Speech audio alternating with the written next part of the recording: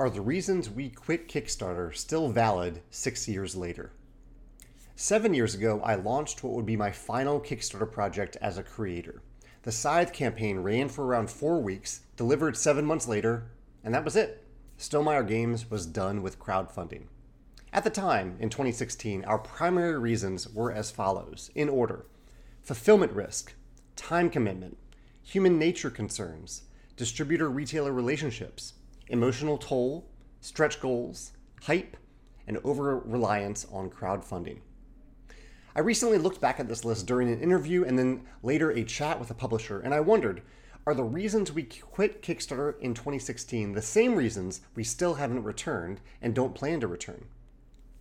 Before I revise the original list, I want to be abundantly clear that A, I'm forever grateful for the Kickstarter platform, as Stonemaier Games wouldn't exist without it. And B, this is only my experience, and I'm not encouraging any other creator to stop using crowdfunding, especially if you found it the best way to serve your customers. Since 2016, we have replaced crowdfunding by A, gauging demand from distributors before we start production of a new product, and B, after production is complete and freight shipping is still in progress, within the span of 6 weeks before we announce the product, reveal it, accept pre-orders for it, and ship it from our regional fulfillment centers.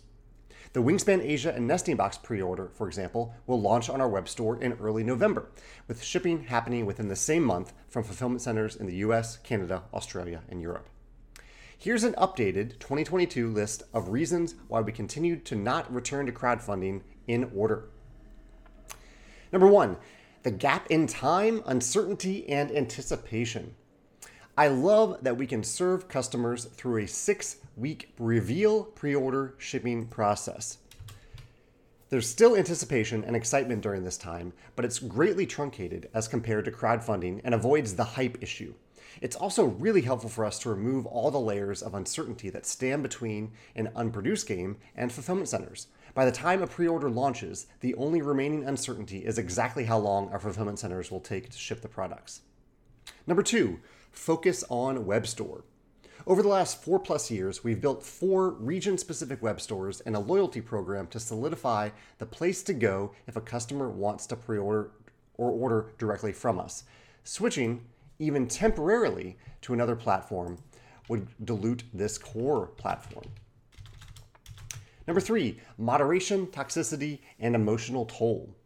We continue to put our games through hundreds of blind playtests, and we're always present on social media to answer questions, provide information, and consume constructive criticism. We control some of these platforms, like Facebook groups and Discord, and I really appreciate our ability to moderate the conversations there to foster a welcoming community. I do not at all miss the toxicity of Kickstarter, and while there's always stress involved in serving a vast variety of customers with different desires, needs, and perspectives, the emotional toll is significantly less than on Kickstarter. Number 4, relationships with distributors and retailers. While there does seem to be a strong correlation between us quitting crowdfunding and the strength of our distributor-retailer relationships, it also seems that retailers don't mind publishers using crowdfunding as much as they used to. Last, number 5, time commitment. Planning and running a Kickstarter campaign takes a lot of time, but so does launching any new product to any amount of buzz.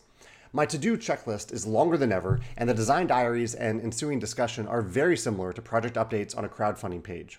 I think the biggest difference now is that the most intense portion of our pre-order system is now just a few weeks, whereas for a crowdfunding campaign, it's the entire length of the campaign. Then little spurts here and there until fulfillment begins, and then it's really intense again during fulfillment. It's much more concise now, which I prefer. A few notes about reasons that no longer apply in the same way as 2016. Fulfillment risk. When we originally quit Kickstarter, a big part of the reason wasn't crowdfunding at all. It was fulfillment.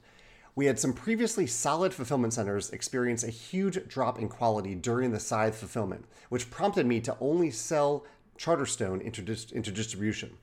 However, I learned afterwards that there were still quite a few customers who wanted to buy directly from us, so we returned to a worldwide direct fulfillment system. It isn't always great, but I think it's necessary. Stretch goals and variants. I used to consider stretch goals as a core part of why a product would be crowdfunded, but I just wanted to make a single great version of a product. However, since 2016, I've seen many creators successfully not use stretch goals at all. And I also think crowdfunding is a good time to offer special variants of a product, deluxe versions, special add-ons, etc. I think that's it. Again, these reasons are very specific to Stonemaier Games, though I'm sharing them to offer a perspective on how we're trying to best serve our customers, and it just happens to not involve crowdfunding for us.